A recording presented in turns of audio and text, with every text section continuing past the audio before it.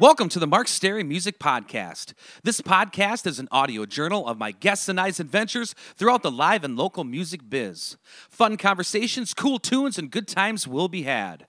My name is Mark Stary, and I'm a 15-plus year veteran of the Twin Cities, Minnesota metro music scene. Check me out at Mark Stary, that's S-T-A-R-Y, music.net, also on Facebook, Twitter, and Instagram. My new album, White Knuckle Life, as well as my other original records, are available for download on iTunes, CD Baby, etc. This podcast drops every Tuesday, if not before, on iTunes, SoundCloud, and most other places podcasts are available. If you enjoy it, please subscribe on iTunes. It's totally free and guarantees you'll never miss an episode. Also, consider helping get the word out in the street via social media, 5-star rating and review on iTunes, word of mouth, etc. Happy Thought of the Day is by Muddy Waters. The blues had a baby, and they named it rock and roll. Thanks for tuning in, and welcome to the Mark Stary Music Podcast. Enjoy!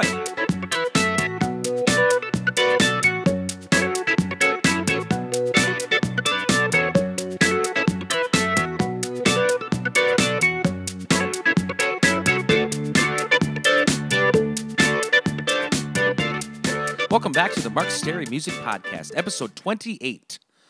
A purple cloud hangs over the state of Minnesota this week due to the loss of the musical icon Prince. Amazing how one person's musical catalog can affect so many people. Blues music legend Lonnie Mack also passed away this week. Check out my favorite ballad of all time, Falling Back in Love with You, on his 1985 record, Strike Like Lightning, which was produced by Stevie Ray Vaughan.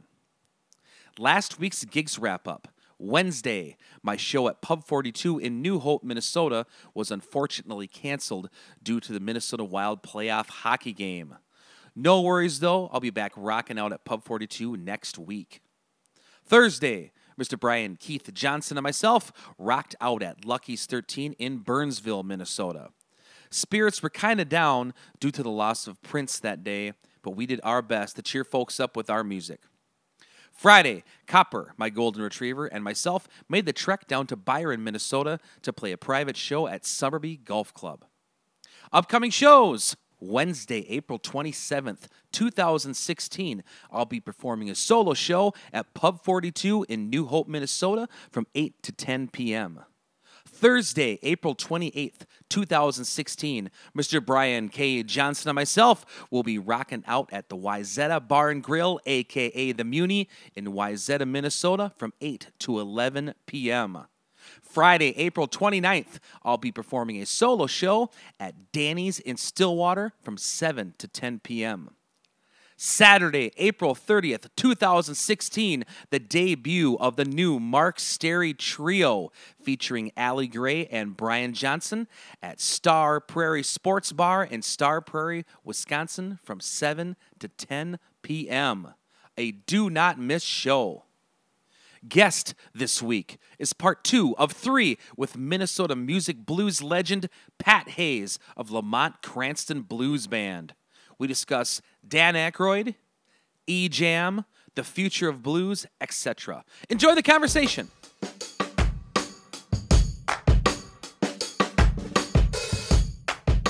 Mr. Pat Hayes, welcome back to the Mark Stary Music Podcast, Part 2. We're having a great time here at Pat's beautiful home right outside of Lake Minnetonka. It's a beautiful spring day. It is really nice here, we got to admit. It don't get no better than this. No, it's a beautiful day. I've had my cappuccino and I'm blah, blah, blah, blah, blah. I'll be talking and talking. I got millions of stories. Well, we were talking the last time about Chicago when we went to do this session and where they were doing a movie called Another Saturday Night. It was Franken and Davis. And we were in Chicago, and we were in the studio recording our parts because they were doing Shakedown in a movie. And they wanted me to play harp, and they wanted Bruce to play piano. So we did it, and then we're done. It's 12 o'clock Saturday night. We're in Chicago. What do? Well, let's go down to the Kingston Mines. Let's go on down to the Kingston Mines. It's open till 4 in the morning. Well, of course you got to go down there. So we go down there. Who's playing? Sugar Blue was playing. And so, Sugar, how you doing? See, he knows me. He said, what are you doing here? I said, well, I'm doing the soundtrack for the movie from these guys from Saturday Night Live. he said, well, what's their name? So he writes their names down on a piece of paper because he's going to introduce them, you know.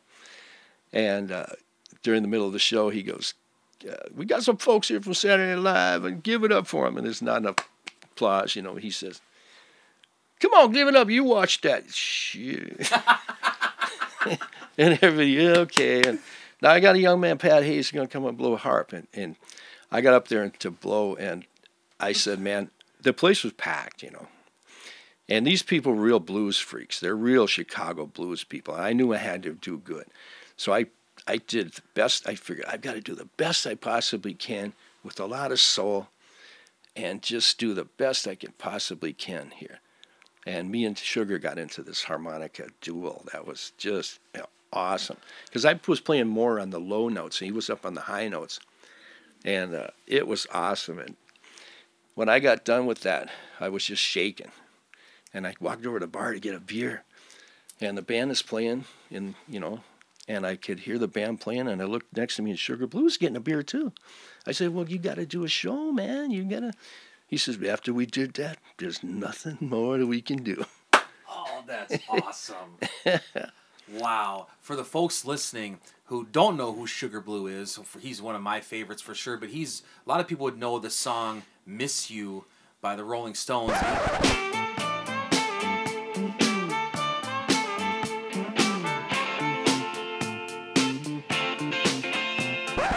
Guy that played harmonica on that. Yeah, he was really nice. He was always really nice to me. But we ran into a lot of guys in Chicago at the Kingston Mines like that. Billy Branch came down there. Billy Branch is one of the best Little Walter type harp players going around now. But the big one was Cotton. James Cotton. Cotton came in one night. And we were playing down at the mine. So we would do 2 nights.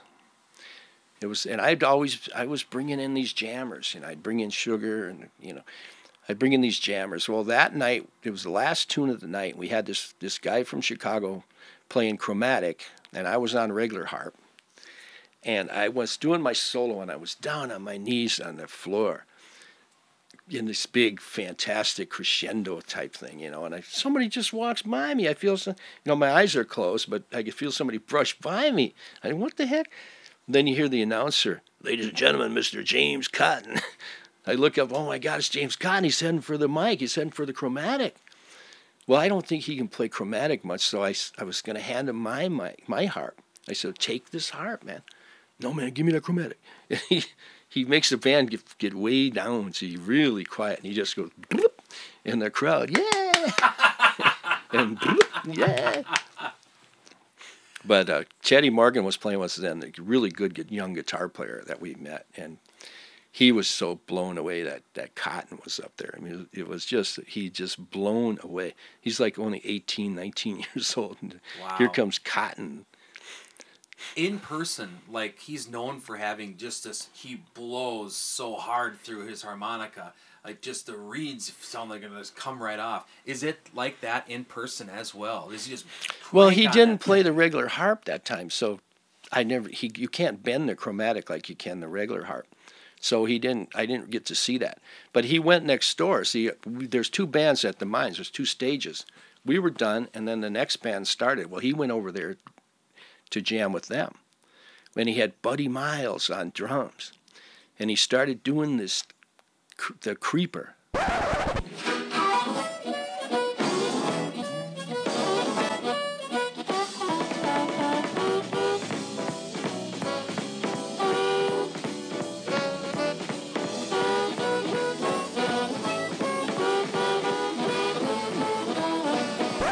And he's doing it just like the record. He's doing it awesome. See, I saw him do that in '69 at the Blues Festival. When he did that, it sent chills down my spine. That song is awesome. That's one of my favorites. Well, that's the one that Magic Dick stole and called it Whammer Jammer. If you listen, that. You listen to Whammer Jammer, it's ripped right off. And I don't care who hears me say this out in Radioland. He ripped it right off from Cotton. And so you're going to put a book out about share some. Well, I'm writing these stories down. it's not about me so much as all the guys I ran into. Yeah. So my story is kind of mixed in there. That maybe someday there'll be a story about me, but I think people would rather read about these people that are more famous. And, I'm trying to capture down what these guys were like before it's too late. I think that this music, the blues music, and these guys should not be forgotten like that because they're so important to the development of rock and roll, development of jazz, R&B. It all comes back to these guys. And that's why I'm so excited to read it when you do finish, because some of us old blues fans try to study these guys and would just like some kind of morsel of what their personality was like. I would love to know Big Walter Horton was like, or James Cotton, or Junior Wells. So my jaws dropped. Well, that's what I'm putting in my book. I'm saying these guys had individual personalities that came out on stage. They weren't cookie cutter copies. Like the Howlin' Wolf was totally different than Muddy Waters. Sonny Boy's totally different than the other guys. They all had their individual personalities that came out in their music and their stage presence. You see a lot of people nowadays that, it's just, you don't see that nowadays as much, where somebody's got this totally unique style and personality that comes out. You see it once in a while, but if it's in the confines of the blues, you can't get too far out of the blues genre before, if you're going to be weird, you're not going to be blues no more. Yeah. You know what I'm saying? So you got to go back way to the roots to find out how to be a little bit different. You got all these harp players now, they all sound the same. They're all trying to be like Kim Wilson or William Clark, and they have all got that same sound. That's one of the reasons that blues isn't so popular anymore, because there's so many crummy blues bands.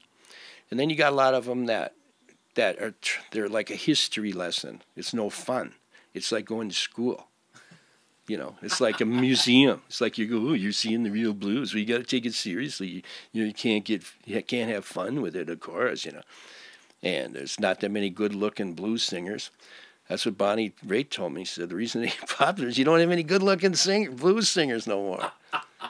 Like Elvis or somebody, Yeah. Well, there's a few. There's Tab Benoit and Tommy Castro. I mean, there's a few. But generally, it's a big slob show. It's a big slob show. I should talk, though, because I'm not the stud muffin I used to be either. But I think there's something to that. What do you think? What's the future of blues?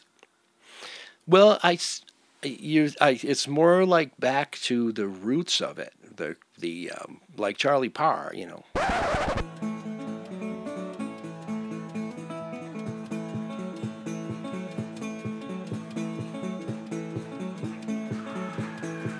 Well, I worked on summer conservation. I gave all of my money to the government.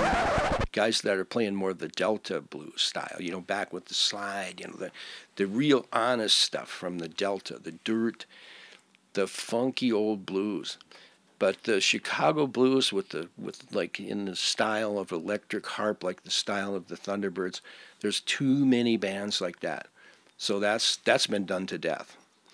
You got to go back to the roots, and if you're going to learn something, you're going to learn from the roots and take it on a little different direction than it went before. So I'm encouraged by people like there was Gary Clark, and there was a guy I saw on TV. I think it was Guy Clark Jr. Gary Clark. It was a guy blowing harp. Okay. That blew my mind. He was on that show called Wood Songs. Okay. I think, and I can't remember. It wasn't the guitar player. It was a guy who plays guitar and harp. He's more of a folky guy. Okay. And he picked up that harp and he did this amazing, like when you do this.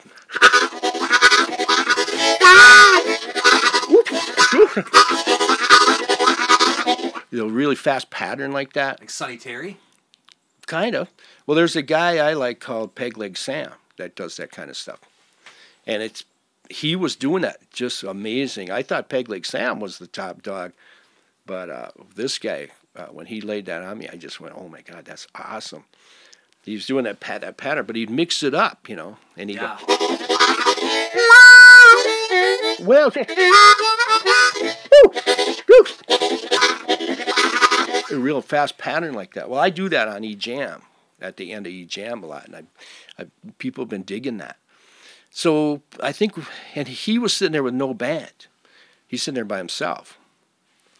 I'm doing that a little bit now, where I'll sit there and do like when I did a few solo shows. I'll just pick up the harp and do one or two, 3 songs with just a harp with no backing. And people seem to like that. I think there's a future for blues, of course, but it can't be the same. It's got to be different. And that's one thing all these guys told me that I talked to, all these old blues guys. Most of them were very encouraging, very nice to me. They say, don't just try to copy me. Do your own thing. You've got to copy somebody to learn in the first place. And they did that too. I mean, Muddy was copying Robert Johnson and Son House and people like that. And but then he took it on his own way. And a lot of these guys would say, don't just copy me. Do it your own way. And express what's in your heart and what's in your soul. If you can do that and get your unique style, that's where the future will go with it. Interesting. Studying blues harmonica, I love to kind of sit down and figure out my favorite ones or whom I get the most influence from. If you had to come up with an NBA Olympics basketball team of harmonica players, let's say who would be in your top 3 or top 5? Okay, right away you got Little Walter, Sonny Boy Williamson, Sonny Terry, Paul Butterfield. Yeah. I would say those 4. Then there's, of course, there's others you can add on. And, I ran into Butterfield. There's a pretty big story. Butterfield was my big influence. He's the first electric harp player I heard. Yeah. And when I heard Born in Chicago, the first version of Born in Chicago, and I was like, what is that instrument? I didn't know what it was.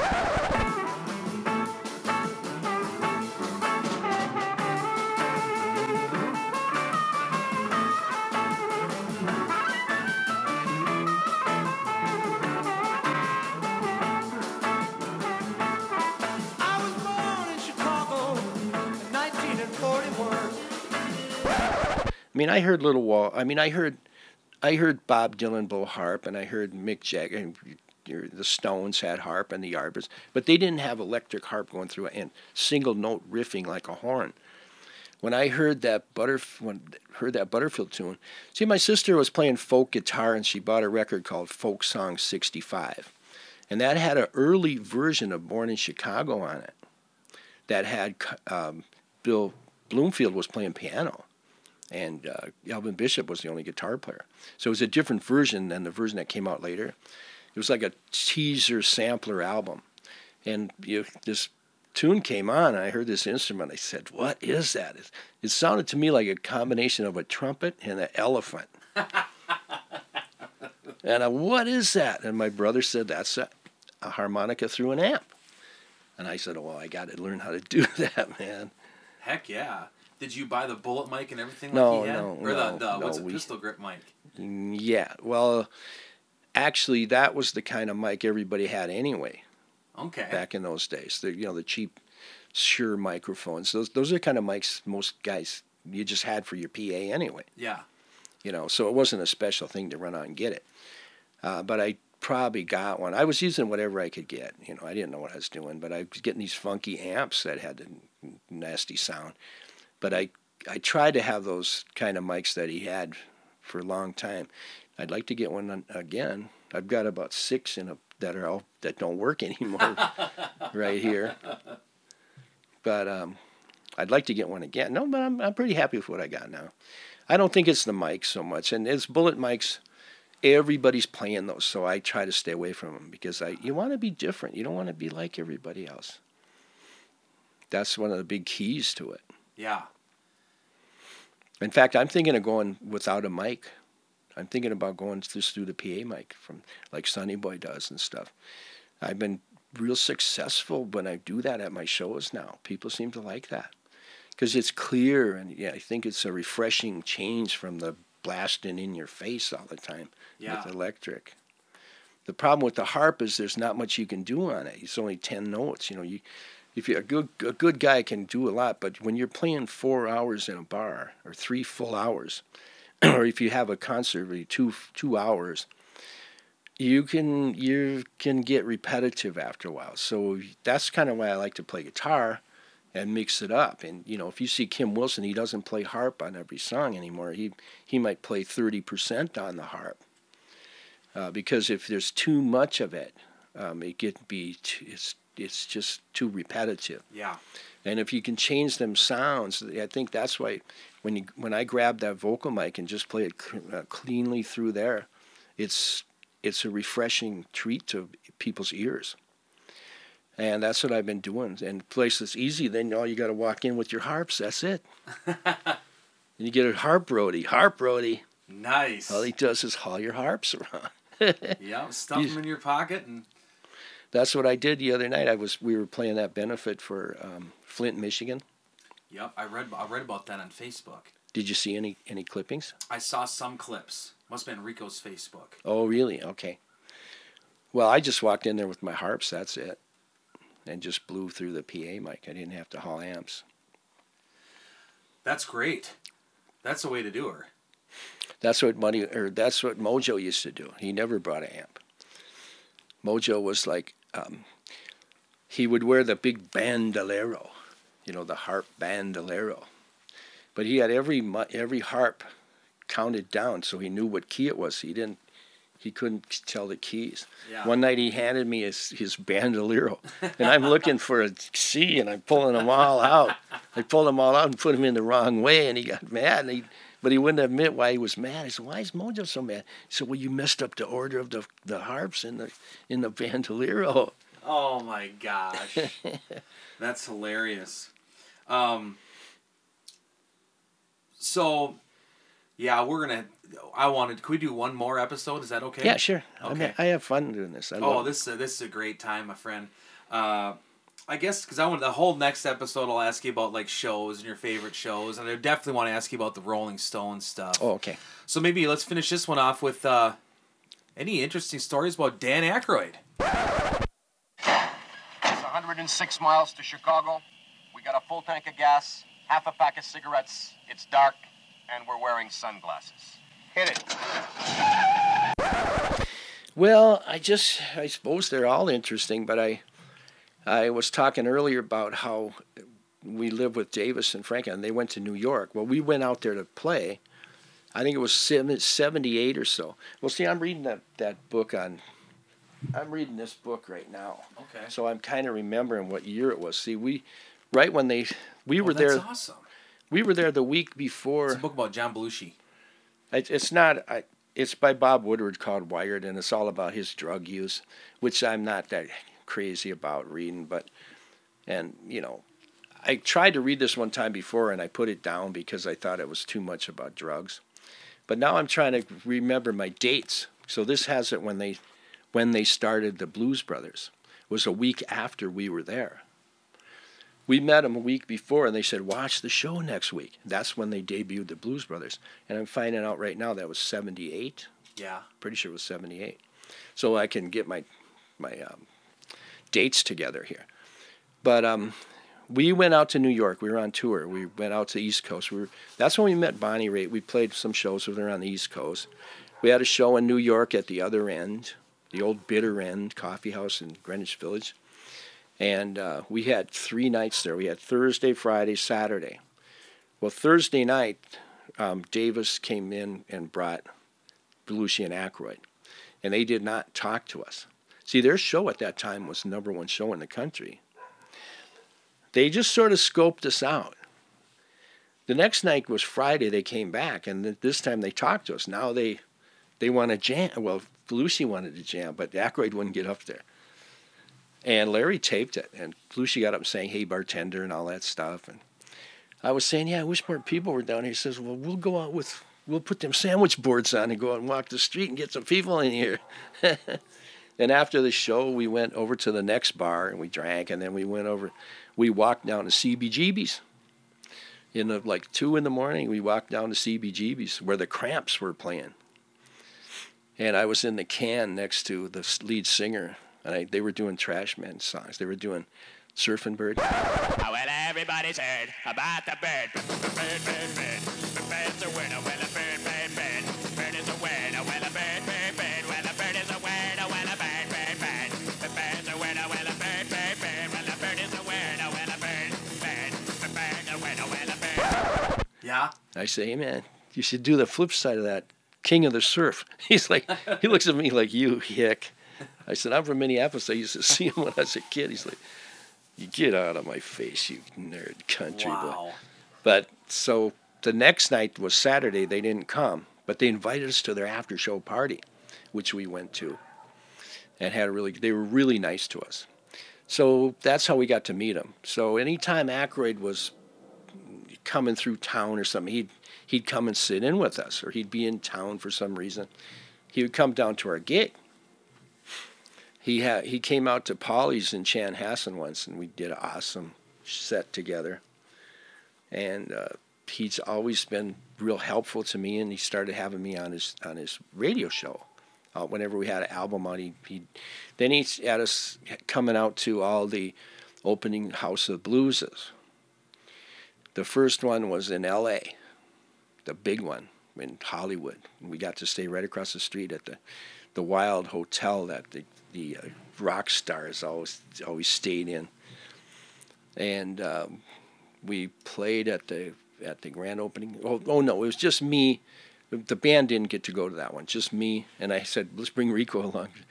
And that one was really cool. That was awesome. They had James Brown Band on there.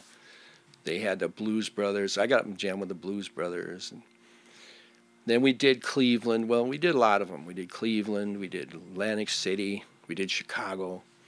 He would fly us in for one show, and we'd just fly back. We'd fly out and do one show and fly back. Wow. And those were lots of fun. Is he a good harmonica player, in your opinion? No. I mean, he's not going to blow you away or anything. But he's passable. He's passable. You're not going to throw stuff at him. But he's not going to blow you away or nothing. But he knows that. He's just having fun with it. And when they came out, they were kind of thinking of having us be their backup band. And I didn't want to do it because, see, at that time, my career looked like it was going to take off. We had gotten signed with RCA Records and later after that. And it looked like we were going to take off and be stars. I didn't want to always be known as the band that backed them up. Yeah. And there was talk about having us on the show, too, but I didn't know what song to do. If you're going to do one or two songs, which ones are you going to do? You're always going to wish you did something else. Well, I didn't want to be known as their backup band because the blues traditionalists, they were really down on them because they didn't think they were any good. And, here's guys like Duke Robillard or fantastic blues guys that are still starving. And here comes these bozos who don't know how to play, but they got a hit record. They're one of the only hit blues records in history. Coming to ya on a dusty road. Good loving, I got a truckload. And when you get it, you got something. So don't worry, 'cause I'm coming. I'm a soul man. I'm a soul man. I'm a soul man. I'm a soul man. So they were kind of frowned upon by a lot of the blues traditionalists. But I didn't frown on them. I thought that was great because they're bringing it, they're exposing people to it. And the songs they did, these old writers got big royalties. And James Brown was in their movie. I mean, it revived his career, and he'll say that too.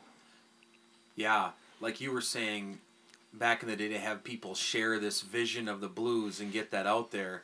I know in my experience, I think my first introduction to the blues was through the movie, and their versions of Sweet Home Chicago and everything else. So they did their job, and then they kind of get you a taste, then you dive into your own adventures into it. Right. So I had no problem with them doing that. But I didn't really want to be their band. In fact, Paul Schaefer called us, and I was up in playing it. I was staying in some hotel up in Bawabik. We were up in the Iron Range in the middle of winter. And I get a call from Paul Schaefer. Well, how do you read music? I said, no. He said, well, how do you figure out your horn parts? I said, well, we go, ba, ba, da, da. Okay, you do ba, ba, da, da. That's how we figure it out. He says, okay. But see, they were looking at Delbert McClinton, too. Okay. They kind of asked both of us if we wanted to do it. And then I think they thought, well, we don't want to disappoint either one, so we'll go with studio musicians like Cropper and Dunn, those studio musicians. And that was the smart way to go. So I'm kind of glad that we didn't do it in a way, because it would always haunt me forever. Okay. Wow. Interesting stories. Mr. Pat Hayes, thank you again for being on the Mark Stary Music Podcast. I guess we'll do an episode 3. I got a couple more questions for you, and these stories are spectacular. Thank you for sharing with them, Pat. Please stick around for part 3. Thanks for tuning in to this week's edition of the Mark Stary Music Podcast. Hope you've enjoyed the program. We'll see you back here for a new podcast about life and times in the live and local music scene each and every Tuesday, if not before, on iTunes, SoundCloud, and most other places podcasts are available. Also, if you get a chance, please go check out some live music somewhere. It could be a great and worthwhile experience. Life is short. Go have some fun. Till next time.